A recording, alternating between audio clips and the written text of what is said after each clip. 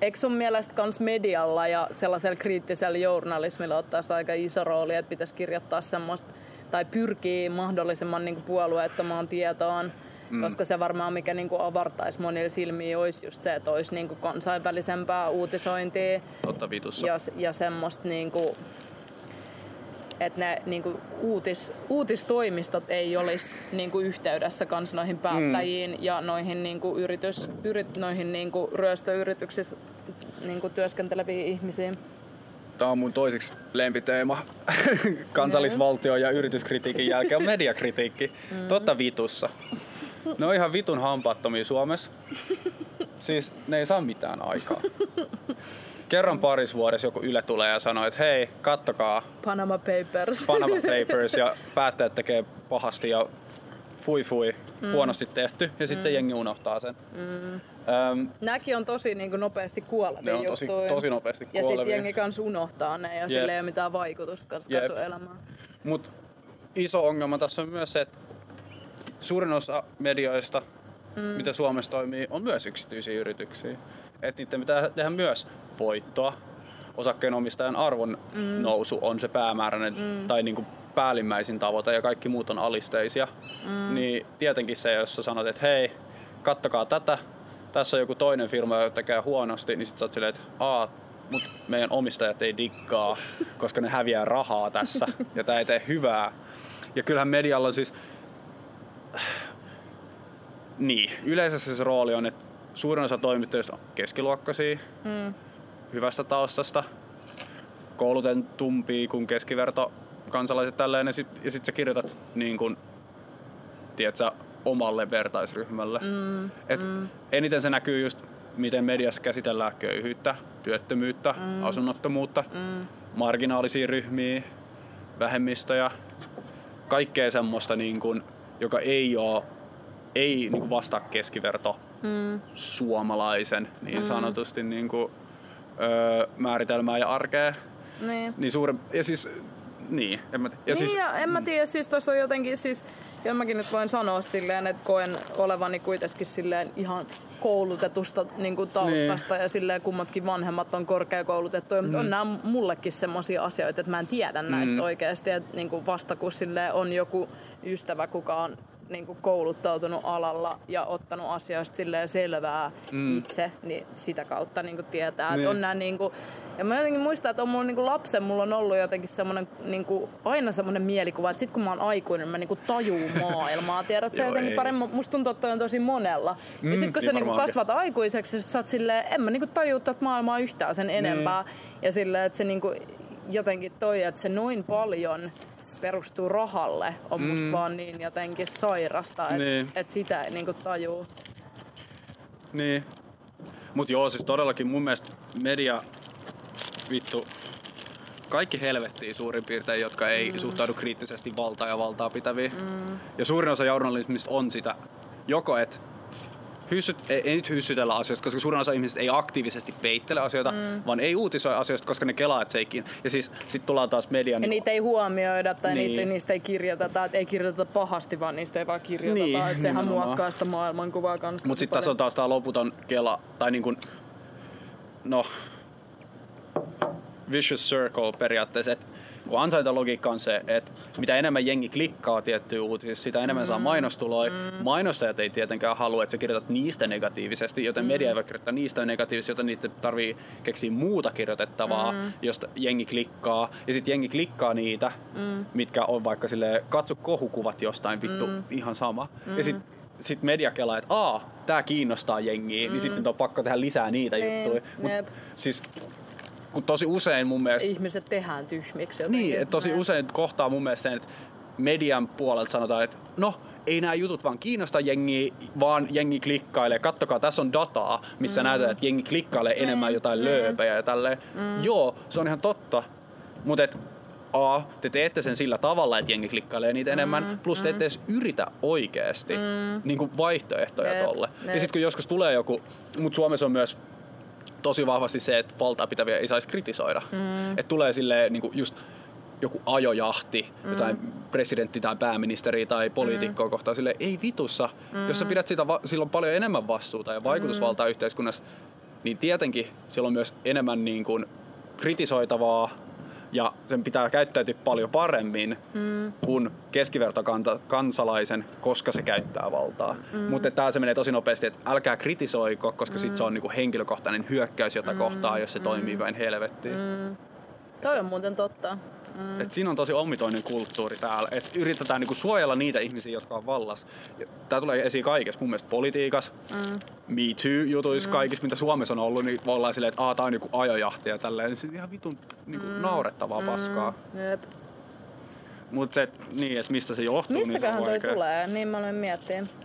En osaa sanoa. Varmaan se, että on pienet piirit, läheiset yhteydet. Ja sit toisaalta yksittäisen toimittajan kannalta mä ehkä tajuun sen. Koska ne on silleen, että vittu, jos mä kirjoitan vaikka 20 ihmisestä kriittisesti, niin mä en saa enää niiltä haastatteluita. Ja sit se on joku muu, joka saa. Niin. Et sulla on niin läheiset yhteydet, tiiätsä, niin että sä niinku varot kontakteja siinä mielessä. Joo, niin, totta. Niin, suojelee omaa työpaikkaa ja omia tulojaan kanssa tossa. Nimenomaan, ja eihän se todellakaan sen yksittäisen journalistin vika. Niin. Ja tässäkin peruspalkka silleen, että jos sä saisit sen tietyn tulon aina jostakin, niin sun ei tarvitsisi, sä voisit tehdä sun työtä vapaammin silleen oikeasti sen perusteella, mitä arvoja ja näkemyksiä sulla on, eikä silleen, että sun tarvii miettiä, että niinku, kirjoitanko tosta nyt pahasti ja sit missä on seuraavat 10 vuoden haastattelut tuolta tyypeiltä. Toi on muuten ihan hyvä pointti.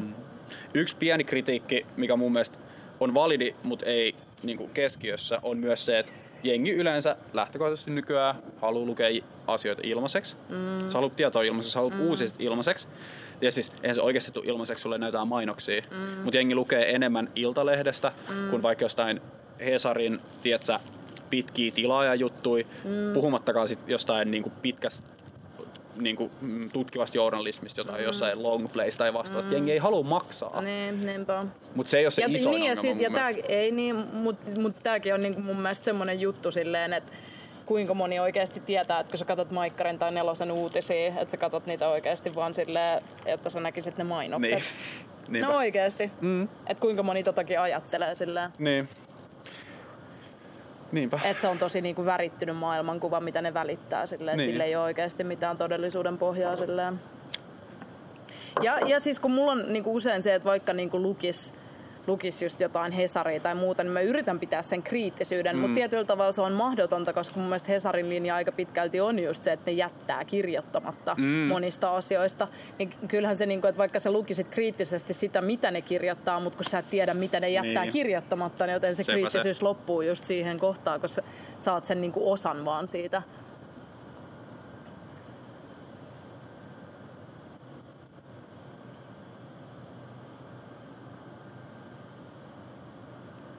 Kuka ikävöi?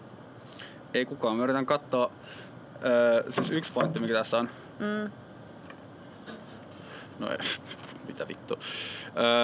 Sulla on hyvä Google-historia, varmasti teillä on mustan listalla. Joo, totta varmaan. Mutta mä yritän katsoa, että miten median niinku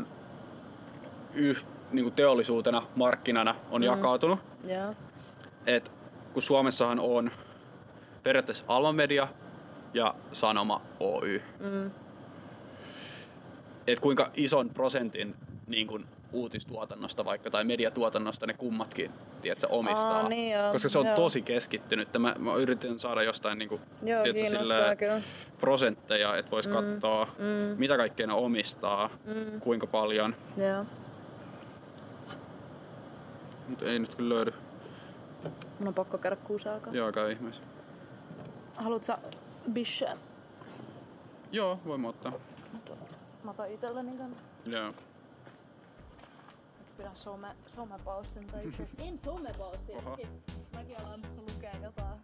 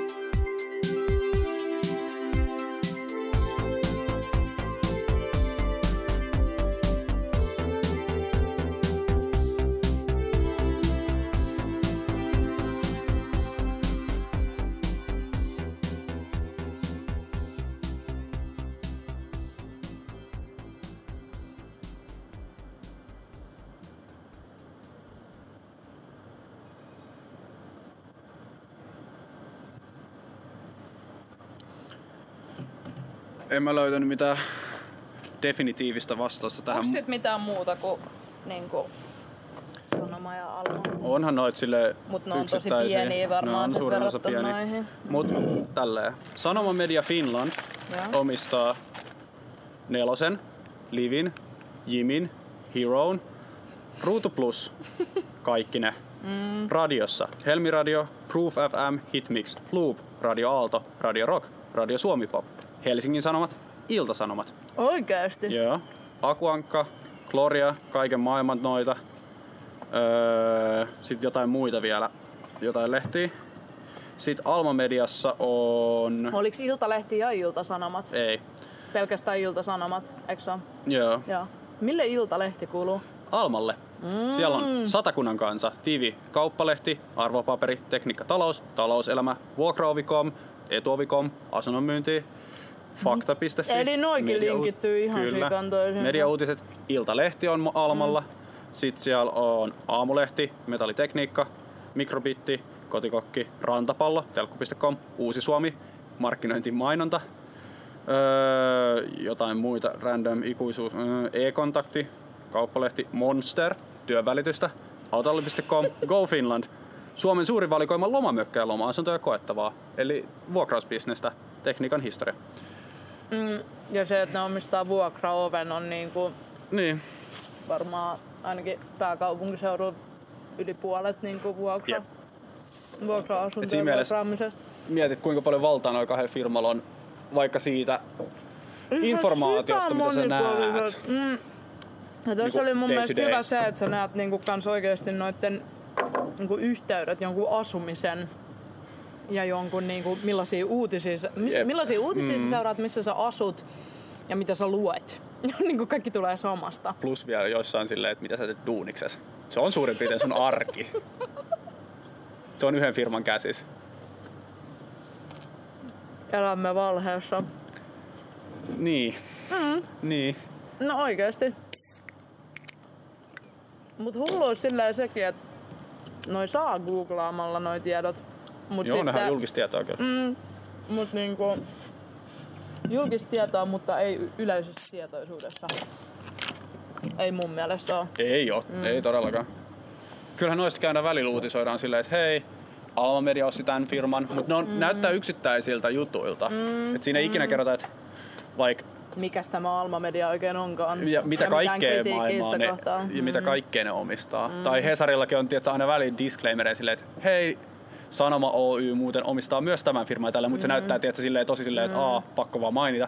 Mutta jos sä keräisit noi kaikki, että mistä Hesari uutisoi, missä lukee, että Sanoma omistaa myös tämän firman, mistä puhutaan tässä uutisessa, niin se olisi tosi kokonaisvaltainen kuva sun mediakulutuksesta. Ja varmaan noilla omistajilla on taas sit ihan sikan yhteyksiä politiikkaan. No toitta vitussa, tietenkin. Hyi! Oikeesti. Ja plus sit, kun alkaa miettiä kaikkea keskoa ja noita Panimo-juttuja, niin nekin on niinku, että sekin on tosi monopolisoitunutta niinku. Niin. Et kaikki on. Kaikki alataan. Suomi hyvinvointivaltio. Jep. Rakennettu parin ison firman päälle. Pankit on sama juttu. Niin on. OP, Nordea, Danske. Tosta mä oon lukenut vähän enemmän just noista. Se oli 75% vissiin. Että mitä ne omistaa. Siellä varmaan kannattaa mainita. Joo, mutta mulla oli vielä tohon vielä yksi kysymys. Kun sä selitit niistä, että miten tai siitä ei olla vielä puhuttu. En nyt tiedä, onko sulla hirveästi siihen sanottavaa, mutta jotenkin se, että miten firmat kans niinku suitsii, tiedät sä toisiaan lisäkseen omaa myyntiä silleen, että ne niinku ohittaa just tiedät sä kaikkia henkilöstöveroja sun muita tommosia. Sitten sä puhuit viimeksi, tai niinku ei nyt välttämättä henkilöstä, mut just kaikkea materiaa. Esimerkiksi, että ne saa halvemmalla. Et toiset niinku firmat tukee toisiaan keskenään, mutta se ei ole niinku julkista tietoa. Joo. Siis, joo. Miten se tapahtuu? Se tapahtuu silleen, että perustetaan tytäryrityksiä, jotka on 100% sen pääyrityksen omistuksessa. Eli jos sanotaan vaikka on Kesko, just, ja ne perustaa vaikka jonkun etuovi.comin kilpailijan. Joo. Ihan randomisti vaikka. Ja sitten ne on silleen, että hei, täällä myydään vaikka tätä ja tätä.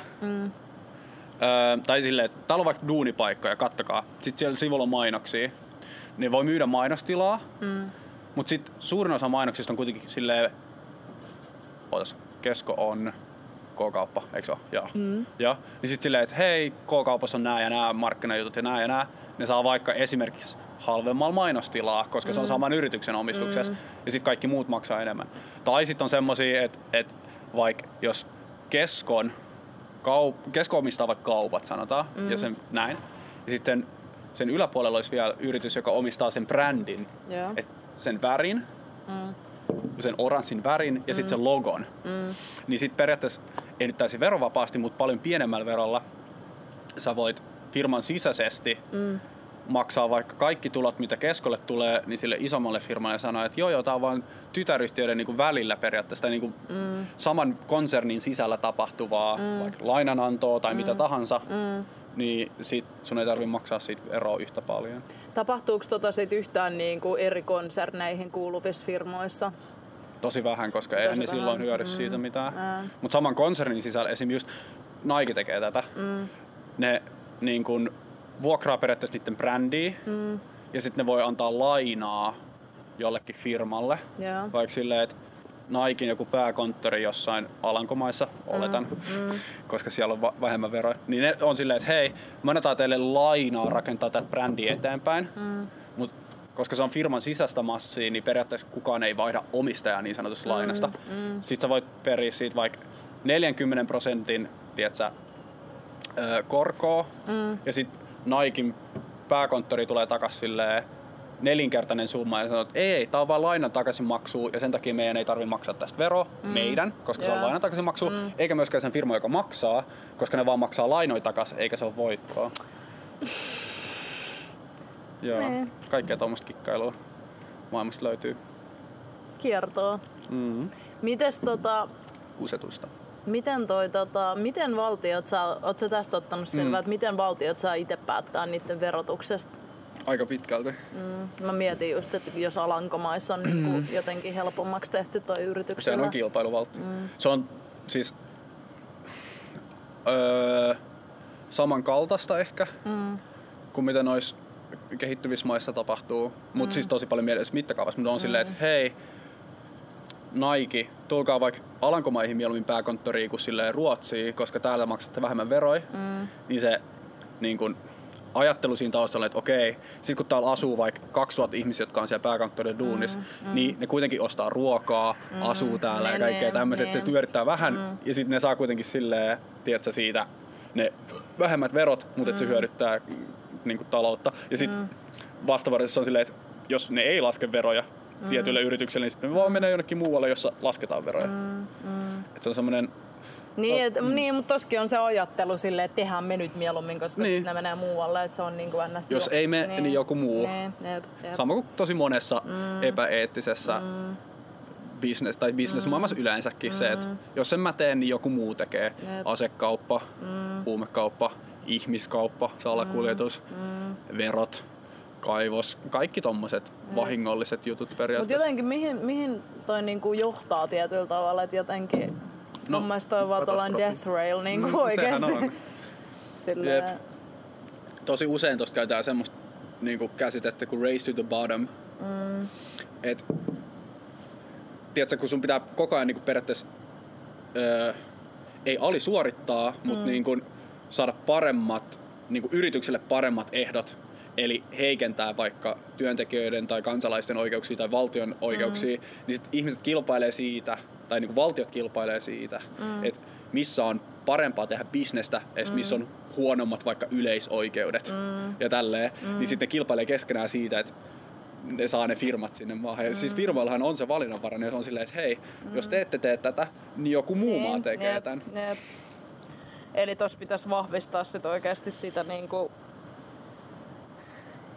ihmisoikeudet, ihmisen niinku asuminen, ihmisen valinnanvapaus,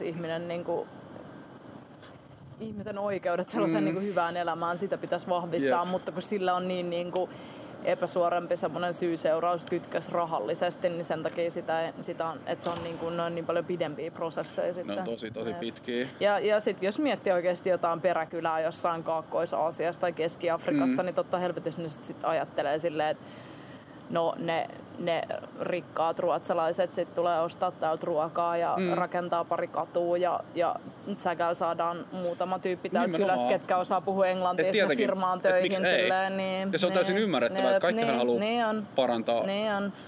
Mutta se, että se on jotenkin se, kun ei ole vaihtoehtoja, vaikka niillä olisi ihan samat oikeudet silleen, mutta ei ole vaihtoehtoja. Mutta minkä takia se on päätynyt tolleen, että yhdellä valtiolla on paljon surkeammat vaihtoehdot kuin toisella. Niin. Yhdellä valtiolla on oikeus riistää toisen maan kaikki luonnonvarat ja tehdä siitä 1 miljoona bisnestä, ja toisella on vaihtoehto silleen, että no, noin nyt ostaa päivittäin meidän ruokakaupasta ruokaa. Kolonialismi osakseen, että se on mennyt noin isoksi, ja sitten nykykolonialismissa se, että firmat on kasvanut niin isoiksi. Et esim. Tässä kun röökataan koko ajan, niin Philip Morris, joka omistaa suurimman osan röökibrändeistä, ne on haastanut maita, itsenäisiä valtioita oikeuteen siitä, että ne haittaa niiden bisnesten tekoa. Esim. Australia on haastettu oikeuteen siitä. Joo. Koska maita. Yksittäiset firmat haastaa maita oikeuteen ja sanoo, että teidän lainsäädäntö haittaa meidän bisneksen tekoa, koska te kiellätte vaikka brändäämisen tupakka-askeissa tai laitatte niihin just näitä syöpäkuvia tai mitä tahansa. Ne on silleen, että hei, se haittaa meidän bisnestä. Ja siis Australian kohdalla Australia vissiin voitti, mutta on afrikkalaisia valtioita esimerkiksi, joita on haastettu oikeuteen, ja ne on ollut silleen, että okei, wow, ei tehdä tätä, koska noi haastaa meidät oikeuteen. Et se pelko siitä, kun firmoilla on niin paljon valtaa, niin se ennaltaehkäisee jo sitä, että kansallistasolla tehtäisiin asioita, jotka hyödyttää kansalaisia. Niin, ja siis mun mielestä on tällainen kapitalismi dystopia, että firmalla on enemmän valtaa kuin valtiolla. Niin. Oikeesti. Niin niillä on. Ja siis mä aloin katsoa tätä meidän Karjala-tölkkiä, niin tääkin on Hartwall Oy. Kaikki ne on sama. Et tässä me saarnataan, mut kulutetaan ja joku taas. Mut ei oo vaihtoehtoja. Tai no on. Aika harvassa. Aika harvassa nimenomaan, mut se en mä tiedä, jotain osuuskuntaruokakauppoja voisi alkaa kehittelee oikeesti. Luo mun lähiruokaa ja muuttaa metsään ja niin. En mä tiedä. Mut niin, musta tuntuu, että yksilön kohdalla toi on vaan aika monella sit se, että miettii, että elämä on lyhyt, mä taon nyt sen verran rahaa ja teen mun elintasosta niin hyvän kuin mä nyt voin mun elämän aikana, mut silleen, että noin niin monimutkaisia ongelmia ja sit noin pitkiä prosesseja lähtee jotenkin muuttaa noita, niin kyllähän sen ymmärtää kans, että siinä lannistuu aika nopea tai tulee tosi kyyniseksi, ja sen takia aloitin tämän koko keskustelun siitä kysymyksestä, että miten sä säilytät sun optimismin tietyllä tavalla. Niin. No mutta jos sä kelaat, ennen kuin mä vastaan siihen vielä vähän perusteellisemmin, niin jos sä kelaat omaakin reaktios nytte, niin sä oot vaan silleen, wow, mitä vittua, kaikki on päin vittua. Ja sua sentään oikeasti kiinnostaa tehdä maailmasta jossain määrin parempi paikka ja sulla on jotain oikeudentajua. Mutta suurempaa osa ihmistä vaan silleen, tää on niin kompleksinen, monimutkainen, jättimäinen ongelma ja yhteenkietoutunut klöntti erilaisia ongelmia, että en mä jaksa, ei mua tai silleen, että vaikka mua kiinnostaisi vähän, niin ei niin paljon, että mä jaksaisin tehdä töitä sen eteen. Mut miten kyynisyydeltä välttyy, niin en mä tiedä. Niin. Mä luulen, että siis se on pitkälti osin tietenkin omaa asemaa ja etuoikeutta. Ei mulla ole vaikeeta. Niin mä voin päättää, että miten mä suhtaudun näihin asioihin, koska mun toimeentulo tai yhteiskunnassa... Ja sulla on tietoa. Mulla on tietoa ja sit mulla on sillä tiedolla itsellään, jos sun pitää kamppailla selviämisestä, niin ei ole hirveästi hyötyä. Ei se tieto ei maksa laskuja tai osta ruokaa ruokakaupasta. Et mulla on siinä mielessä hyvä tilanne. Mutta sitten toisaalta se, että kun se perustaso on saavutettu, niin sit se on vaan niin henkilökohtaisia valintoja jossain määrin. Et kun lähipiirissä ulkopuolella kanssaihmisten kanssa on jatkuvasti koko ajan, joka päivä positiivisia kokemuksia siitä, että ihmiset tekee hyvää, tekee asioita toisensa puolesta, ottaa muut huomioon ja haluaa, että muillakin menee paremmin, ei pelkästään itsellään, niin kyllä se antaa silleen voimaa. Ja se on ehkä siis tosi etuoikeutetusta asemasta sanottuna niin kuin se, että mihin kiinnittää huomioon. Ja sitten toisaalta mä koen myös, että koska mulla on tää asema, niin ei mulla ole hirveästi vaihtoehtoa. Et niin kun se vaihtoehto on vaan sulkea silmänsä kaikilta sanoa, että ei mua kiinnosta. Tai se, että yrittää parantaa myös muiden elinolosuhteita ja tälleen. Ja sit siinä tulee kans se just, että miten mä voin elää itteni kanssa, jos mä suljen täältä kaikilta silmät, vaikka mä tiedän, miten päin vittuun nää on. Niin. Ja sit vittuuntumista ja raivoa voi purkaa kyynisyydeksi, että turruttaa itsensä kaikelta, tai sit niinku energiaksi tehdä asioille jotain. Niin, nimenomaan. Koska kyllä niitäkin sit löytyy, ketkä on älynyt samoja asioita ja haluaa tehdä muutoksia. Mut se niinku, että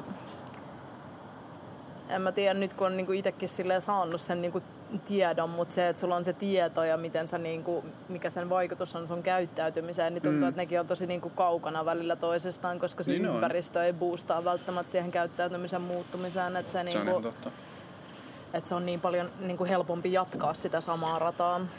Niin. Ja jotenkin sen mä koen ehkä itselläni silleen niinku isoimmaksi ongelmaksi jotenkin. Että se niinku ympäristö ei millään tavalla niinku tue sitä sun, mitä sä niinku itse ajattelet asioista. Mut niin. Kyllä se vaatii tosi paljon, että toimii ympäristön oletuksia ja normeja vastaan on silleen, että totta vitus silleen, että te kaikki muut olette väärässä. Mä oon oikeassa. Totta, tietenkin se vaatii tosi paljon. Se vaatii voimaa ja energiaa ja niin, myös vitumoista itseluottamusta myös omaan asiansa. Mulla on vielä 2 kysymystä sulle.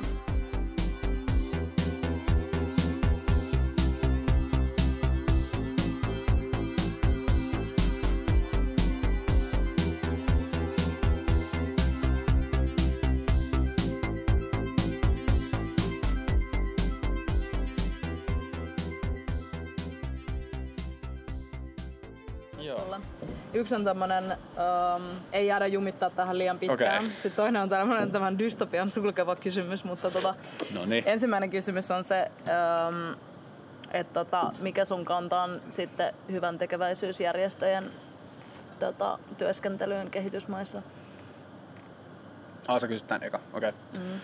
Mä kyllä, että tuleeko sieltä se toinen kysymys? Täältä tulee. Okay. Mutta vasta eka ristiriitainen. Joo. Ne tekee tosi paljon hyvää, suurin osa. Siis mitä tarkemmin kohdistuu johonkin tiettyyn juttuun, niin sitä enemmän sit löytyy kritisoitavaa tietenkin. Mutta yleismaallisesti niissä on paljon eroja. Niissä on paljon eroja. Ja miten ne tekee vaikka asiat, niissä on kritisoitavaa. Mistä lähtökohdista ne tekee asioita, siinä on kritisoitavaa. Kuka tekee niitä juttuja? Tuodaanko ulkomaalaisia vapaaehtoisia nuoria vai onko ne paikalliset ihmiset, jotka pääsee tekemään? Et kaikissa näissä on tosi monia ulottuvuuksia. Lähtökohtaisesti mä suhtaudun niihin varauksellisesti, mutta semipositiivisesti, koska mä näen, että se vaihtoehto on, että joko ne on paikan päällä ja yrittää hyvittää edes vähän sitä pahaa, mitä länkkärit tekee siellä, tai ne ei ole paikalla ja länkkärit periaatteessa pelkästään sortaa niitä. Et jos länsimaiset firmat on kuitenkin niissä maissa, niin kyllä niin kun tarvitaan myös hyvän tekeväisyyttä. Ja siis ei se tietenkään voi olla lopullinen ratkaisu, että yksittäisistä ihmisistä on kiinni, että miten muu maailma pärjää ja tälleen. Etenkin koska se muu maailma, joka tekee sit hyvän tekeväisyyttä, tai siis länkkärit, jotka tekee hyvän tekeväisyyttä, pystyy tekemään sitä vaan sen takia, että ne saa sitä hyvinvointia muualta. Et jos se jaettaisiin tasaisemmin, niin ei tarvitsisi niin siinä mielessä hyvän tekeväisyyttä. Mutta niin kauan kuin ei ole vaihtoehtona, että länkkärifirmat lähtee muualta maailmasta pois, niin kyllä hyvän tekeväisyydellä on jossain määrin paikkansa. Miten se tehdään, kenen ehdoilla, missä lähtökohdista, kuka, missä, miten. Ne on tosi vaikeita kysymyksiä ja siihen mulla on hirveästi hyviä vastauksia, koska mä en ole myöskään perehtynyt näihin. Enkä mä ole itse tehnyt myöskään niin kuin hyvän tekeväisyyttä, siis niin kuin konkreettisesti tekoja. Mutta niin, varauksellisesti, koska siinä ison ehkä uhkakova on just se, että niin kuin länkkärit tulee ja sanoo, että nyt tehdään teistä tai niin kuin kopio meidän yhteiskunnasta. Meillä on nämä liberaalidemokraattiset arvot ja tälle, ylhäältä katsovan, se on ihan totta. Mut sit mun mielestä esimerkiksi paras, mihin voi satsaa, on just se koulutus, mut ei silleen, että sä meet opettaa jotain luokkia, vaan ehkä enemmän, että sä opetat niitä opettajia ja sitten, että ne niinku paikalliset ihmiset, että se jotenkin tieto jää niille ja ne pystyy hyödyntämään sitä muille ja eteenpäin silleen, että niinku sitä paikallista niinku, no koulutus mä sanoisin, että se on niinku jo tämmönen niinku kaikki lasten, vanhusten hoito, terveydenhoito on mun mielestä yksi tosi oleellinen kans silleen, mitä niinku voi silleen sitä niinku osaamista ja tietoa silleen niinku levittää, mutta se, että sitähän on kritisoitu paljon, että nämä järjestöt, koska suurimmassa osassa hyvän tekeväisyystyöstä se työntekijä, kuka sinne menee, niin maksaa siitä ja se tekee ilmaiseksi töitä, niin se, että niinku, siitä on kritisoitu, että monet nuo järjestöt siellä niinku paikallisessa päässä, että jos tää, niinku, että yleensä ne on sellaisia yhteistyöjärjestöjä, niin yleensä kyllä niinku länsimaissa ne niinku, on ehkä enemmän järjestön nimissä, mutta sitä on kritisoitu paljon, että siellä paikallisessa niin ne alkaa muistuttaa tosi paljon firmoja oikeasti. Joo, ja sitten niistä ei tykätä sen takia, koska ajatellaan, että ne niinku vie paikallisten työpaikkoja tietyllä tavalla. Sitä kritiikkiä on itsekin kuullut, kun on tekeväisyystöissä. Joo, ihan varmasti. Että se on niinku, että ne on tosi ongelmallisia ja niistä ei oikeastaan tiedä vasta, kun menee sit sinne paikan päälle. Mut tietyllä tavalla mä uskon, että se voi olla avartava ihan vaan silleen kokemuksena, että sä tapaat niitä paikallisia ihmisiä ja elät sitä paikallista kulttuuria. Ehkä sitä myötä kanssa otat selvää silleen, että on niinku tämmöistä maailmaa kanssa olemassa. Mutta se on niin, no on jotenkin tosi vaikeita juttuja. Mut kyllä mä lähtökohtaisesti on sitä mieltä, että kaikki länkkärit vittuu. Mä oon lukenut tällä viikolla nyt tosi paljon just turismista ja lentämisestä ja siitä, että no se on kans ihan oma keskustelunsa. Niin on. Mutta just se, että miten niinku periaatteessa länsimaiset ihmiset lähtee pois kiireistä arkea ja teknologiaa ja kehittynyttä yhteiskuntaa karkuun jonnekin muualle ja sitten pakottaa sen yhteiskunnan toimimaan kuitenkin omilla ehdoillaan, tietsä?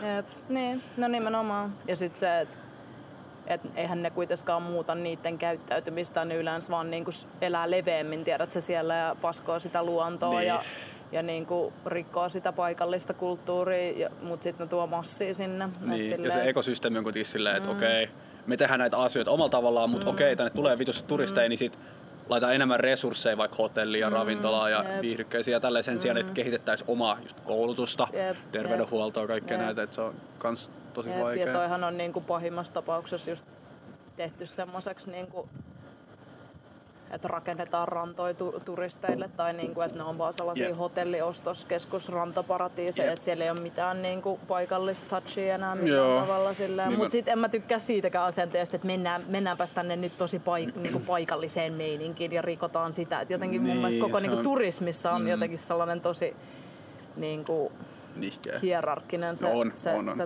asetelma.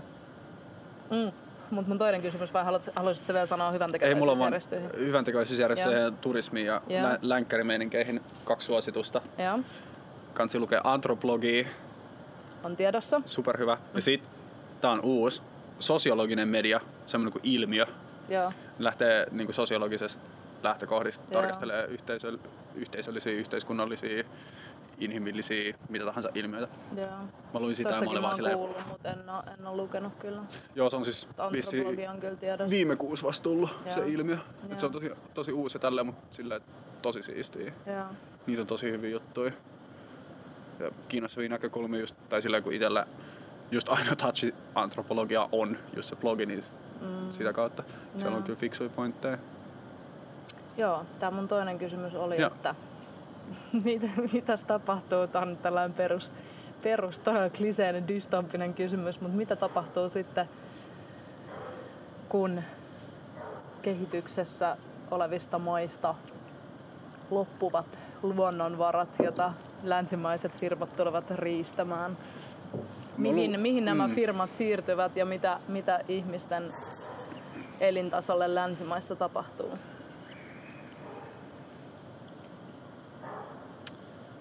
Niin. Kautta aikojen ihmiset on löytänyt uusia keinoja sortaa toisia ihmisiä. Niin mä uskon... Sä uskot tähän, mutta sit sä uskot myös siihen, että ihmisillä on korkea moraali ja oikeudenmukaisuus. Kyllä. Okay. Kyllä. Silloin kun ihmisillä on valtaa niin ne keksii kyllä keinot käyttää sitä valtaa, jos niille ei anneta niin paljon valtaa. Uskot sä, että ihmisellä on halua valtaan, vaikka sitä ei olisi? Jossain määrin, mutta jossain määrin se on myös kasvettu, että se on sinne sitäkään. No just jotain. Tökäsiks mä aikaisemmin tähän? Et kai. Toivottavasti et. Missä pilalla? Musta tuntuu, että mä oon sitä käännä, mutta ihan sama mä juon silti. Ei se on niin justiinsa. Kukaan ei saa tietää. Niin, en mä sitä ajatellut, mutta enemmän sitä, että jos mä tukehun johonkin tuhkat. Se on vaan tuhkaa, niin ei se pahaksi näin. Liukenee salee sinne pissan sekaan. Mutta jos ihmisellä antaa valtaa, niin kyllä ne keksii keinoja käyttää sitä. Mutta jos niille ei anna niin paljon valtaa, niin ei se... Saa pidettyä ruodussa. Niin. Tai että lähtökohtaisesti ihmiset... Siis jotkut ihmiset haluaa valtaa, mutta sitten taas on se, että onko se niinku lähteekö yksilöstä vai lähteekö se systeemistä. Että haluatko ihmiset sen takia valtaa, että ne haluaa valtaa, vai haluatko ne sen takia valtaa, että ne näkee mahdollisuuden siihen ja se, että se on se ainoa tapa niinku päästä parempaan elämäntasoon tai hyvinvointiin tai mihin tahansa. Että kumpi tuli ensin periaatteessa, että se on vaikea. Mutta niin, sit kun resurssit loppuu, mä luulen, että ennen siitä tapahtui jo niin paljon asioita, että toi ei ole edes päällimmäinen ongelma. Et ilmastonmuutos tulee niin paljon aikaisemmin, vaikuttaa niin monen ihmisen elämään, että se, että resursseista tulee puute, niin se ei ole ehkä super relevantti. Mut jos lähdetään siitä... No en mä tiedä, mistä resursseista puhutaan. Onhan ne niinku... Totta kai voi rakentaa aina keinotekoisia resursseja, mutta se, että jos miettii oikeasti semmoista niinku... Esimerkiksi... Niinku, no kaikkea, mitä ei ole keinotekoisesti luotu, niin kyllähän se on niinku nyt jo tosi paljon niinku kuolee sukupuuttoon eläinlajeja, kasvislajeja ja raaka-aineitakin. Mutta tosi monet raaka-aineista on sit vaan enemmän säädeltyä ja sitten tulee enemmän aseellisia konflikteja. Mutta esim. Fossiiliset polttoaineet, erityisesti öljy, mille kaikki suurin piirtein yhteiskunnat perustuu nykyaikana, niin se riittää vielä yli 100 vuodeksi. Ja sitä ennen tulee kyllä ilmastonmuutos jo vastaan. Niin, mutta siis tossakin mun mielestä 100 vuotta on ihan vitun lyhyt aika oikeasti. Niin, mutta toisaalta jos sä katsot taaksepäin, niin ei maailma ole pyörinyt öljyllä vasta kuin vähän päälle 100 vuotta periaatteessa niin kuin kokonaisvaltaisesti. Mitä sä luulet, että tulee sen jälkeen, tämän öljyriippuvuuden jälkeen? Olemme alkoholi- ja tupakkariippuvaisia, mutta ehkä eniten öljyriippuvaisia. Eniten kaikki nämä muut paskat muovit on öljyä, et siinä mielessä. Tämäkin saatana nauhuri on öljystä, et siinä mielessä. Mut niin, en tiedä. Toivottavasti ei tule mitään samanlaista yhteen raaka-aineeseen perustuvaa riippuvuutta. Mut pahimmassa tapauksessa taistellaan niistä pienistä jämistä, mitä on, ja sitten ihmiskunta jotenkin tuhoutuu tai jotenkin tulee semmoinen tosi niin kuin radikaali, vaikka maailman väestö vähentyy vaikka puoleen, koska vaan resursseja ei riitä. Mutta siis joku suuri muutos. Ja tosta taas tulee se tosi primitiivinen eläimellinen taso esiin, että periaatteessa siinä, missä niinku luonnossa eläimet tappaa toisiaan saadakseen saaliiksi jotakin, niinku, että on se luonnon hierarkia, niin tää on vaan niinku paljon kompleksisemmassa, niinku, kansainvälisemmässä, niinku, isommassa mittakaavassa se, että niinku, tapellaan niistä luonnonvaroista, mitä on jotenkin, mutta sitten pidetään ne niin piilossa, jotta se tappelu ja se uhka ei näy. Niin. Mutta tossa mä jotenkin vaan näen ton niinku, tosi semmosen niinku back to sillä tosi primitiiviselle tasolle. Tiedät sä, taistellaan niinku hiekkalaatikolla jostain lapiosta. Siitä se on loppujen lopuksi. Tosi niinku eläimellistä mun mielestä. Kyllähän se on. Ihminen on vaan niinku yksi laji, mikä niinku tappaa itsensä loppuun. Niin. Me ollaan ainoa laji, joka sille itse tekee sen itselleen. Jep. Plus ainoa laji, joka millään määrin pystyy vaikuttaa siihen, että tapahtuuko se meille vai ei. Suurin osa tai siis kaikki muut sukupuutot on sitä, että se vaan tapahtuu jonkun muun toimesta. Tai sit sitä, että ei ole vaan kehitetty eteenpäin tai jotain tästä, mutta ihmisellä on menee tosi mutta sit kun tää menee tosi futuristiseen keskusteluun, mutta uskot sä, olisi mitään niinku ihmistä korkeampaa olevaa niinku lajia, joka voisi sortaa ihmistä tietyllä tavalla, koska niinku luonnon kiertokulussahan se on tietyllä tavalla toi, että mitä metsästetään ja miten lajit säilyy. Et se on aina niinku, tai toi on musta tosi kiinnostava, kun sä sanoit just on, että ihminen tekee sen itselleen. Toi on siis ihminen luo itse ne niinku luokkaerot tietyllä tavalla, että on just näitä niinku multibiljonäärejä, ketkä omistaa ryöstöyrityksiä ja sitten on niinku NS-työläisiä, ketkä niinku tekee kaikki duunit, mutta ei saa siitä mitään. Niin.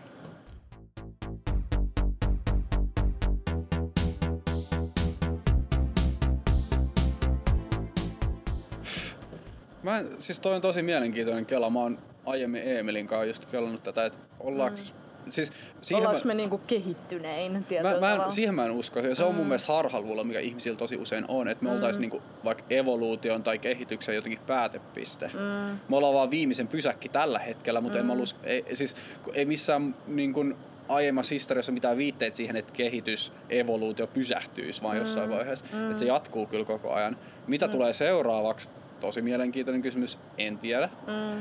Ja sitten, että onko se ihmisen kehittämä. Sekin toisaalta voisi olla niinku tosi mielenkiintoista, koska se olisi eka kerta niinku maailmankaikkeuden historiassa, että joku laji itse kehittää itselleen. Tiedätkö, niinku seuraajan, robotit, keinoälyt, androidit, mitä tahansa se onkaan. Et mikä tulee periaatteessa seuraavaksi. Mutta siihen mä uskon, että jotain tulee niinku ihmisen jälkeen, ihmisen yläpuolelle tai rinnalle. Mutta mitä se sit on, miltä se näyttää, milloin se tapahtuu, ne on tosi vaikeita. Mutta miten sit eläimissä, et eikö eläimetkin toisaalta ole itsensä kehittämiä johonkin?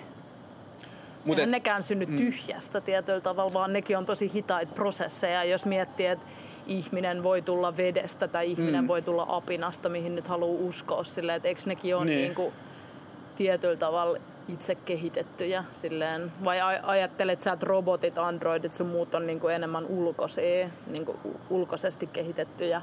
Ei, kun mä mietin siis nimenomaan siltä kannalta, että ihmiset on ensimmäinen niinku eläinlaji, laji ylipäätään evoluution historiassa, jolla on potentiaali itse kehittää se. Sen sijaan, että evoluutio kehittäisi sen niinku seuraavan askeleen, niin se on ihmiset itse, joka kehittää sen seuraavan askeleen. Mutta pidät sä evoluutiota ja ihmisyyttä noin erillään?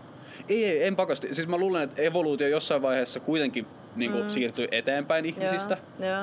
Ja näin. Mutta se voi olla, että ihmiset kerkee eka siinä mielessä, että me kehitään, tiedätkö, robotti, joka on kaikkea maailman niinku kollektiivista älyä tehokkaampia ja fiksumpia, on vaan silleen, että ei vittu, te ootte tyhmiä kusiaisia silleen, että mä nyt vaan tein näitä juttuja, koska mulla on valtaa ja mitä tahansa. Että me ollaan itse luotu se sen sijaan, että se olisi niinku syntynyt sattumanvaraisesti evoluution tuloksena. Koska evoluutiossahan periaatteessa koko se pointti on, että asioita vaan tapahtuu, sille päämäärää, sille tarkoitusta. Niitä vaan tulee. Jotkut selvii, jotkut ei. Ja ne, jotka selvii, kehittyy eteenpäin. Ne, jotka ei selvii, niin kuolee pois. Mutta sehän olisi luonnolle hyvä asia, koska tietyllä tavalla just toi niinku ihmisen henkisyys ja tietoisuus ja niinku just toi päämäärätietoisuus, niin sehän on se, mikä niinku tappaa tämän lajin kanssa. Niin jos sä periaatteessa poistat sen kaiken ihmisestä, toi kuulostaa kans ihan vitun dystoppiselta, koska sitten ei olisi uskontoa ja taidetta, mitä mä rakastan, mutta jotenkin niinku, sehän olisi tietyllä tavalla se, mikä niinku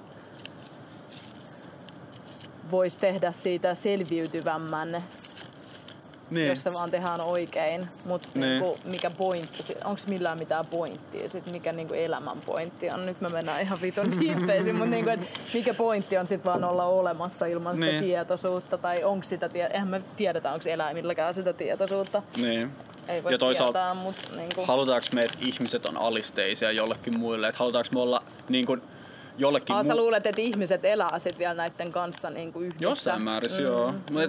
Halutaanko me olla ihmisiä jollekin muulle lajille samalla kuin vaikka lehmät on tehotuotannossa meille? Että onko se niinku semmoinen kehityskulku, mihin halutaan tähdätä? Mun mielestä ei, koska kärsimystä on jo liikaa, ihan tarpeeksi ja siis tajuttomasti liikaa maapallolla. Ihminen tekisi sen itselleen, se on kyllä outo ajatus. Sillä. Mä en usko, että tarkoituksenmukaisesti, mutta se on myös mahdollisuus.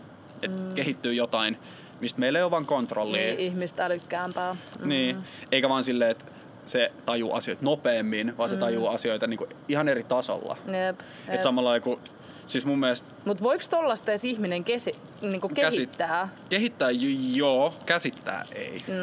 Et me voidaan kyllä, siis, tai et me voidaan antaa niinku ne niinku rakennusaineet siihen, mut esim. Niin kuin, tulevaisuuden tutkimuksessa ja robotiikassa ja keinoälytutkimuksessa semmoinen kuin singulariteetti käsitteenä on sitä, että tulee olemaan, että tällä hetkellä on jo algoritmeja, keinoälyjä, jotka itse niin kuin oppii asioita. Yeah.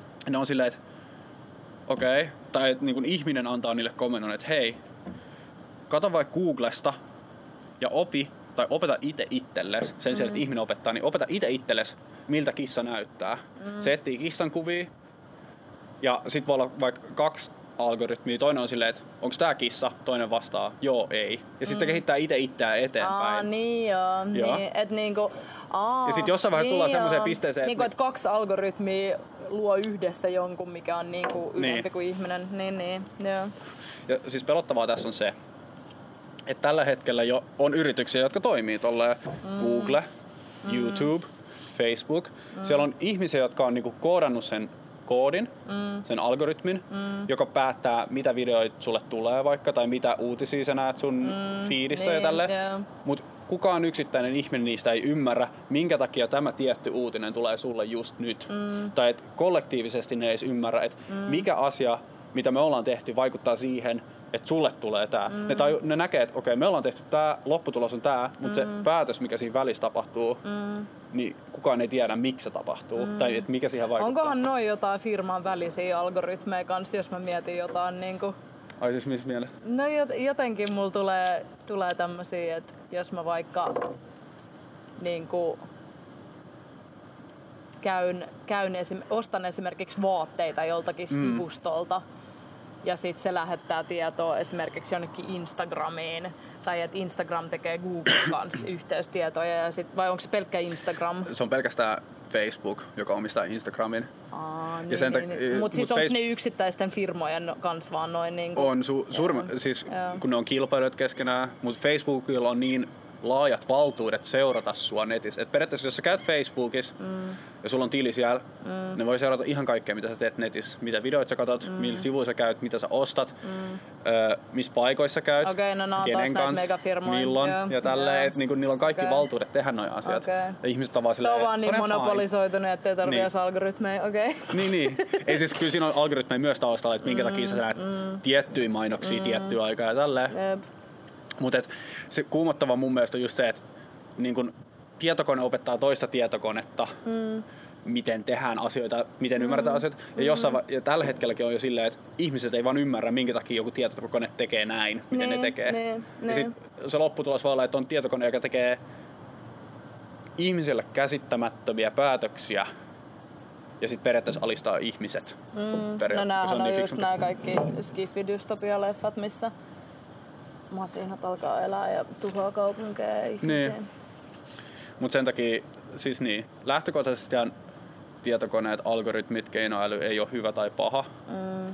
Se on tosi paljon ihmisen projisoimaa just Skifi-leffoissa se, että se tekee niinku ihmisen kannalta huonoja päätöksiä tai hyviä päätöksiä. Se voi olla silleen, että samalla kun me suhtaudutaan vaikka johonkin koppakuoriaisiin silleen, että se on ihmisen kehittämä, että sehän on just se, mitä sä siitä kehität, niin sitähän se oppii. Niinku, mutta totta kai, jos ne nyt on niinku yritysten omia, niin voisi luulla, että ne on ehkä enemmän niinku pahalle puolelle taipuvaisia, mutta tietyllä tavalla, että eihän silloin mitään niinku luonnetta, mitä sä voisit niinku arvottaa millään tavalla. Niin. Siitä mä oon kyllä samaa mieltä, mutta se, missä se on tällä hetkellä, ketkä sitä hyödyntää tai mitkä sitä hyödyntää, on yritykset, ja siinä mielessä ehkä nähdään enemmän pahana. Joo, ja siis ihan oikeutetusti. Ja ihmisen niinku pelko on aina periaatteessa jokin sitä niinku ylempänä oleva tai joku niinku tuntematon ja hallitseva, tietämätön asia, niin siitä se ehkä se niinku negatiivinen sävy siihen tulee. Mut joo, en mä sitä nyt näe silleen, että se voisi jotenkin mitään niinku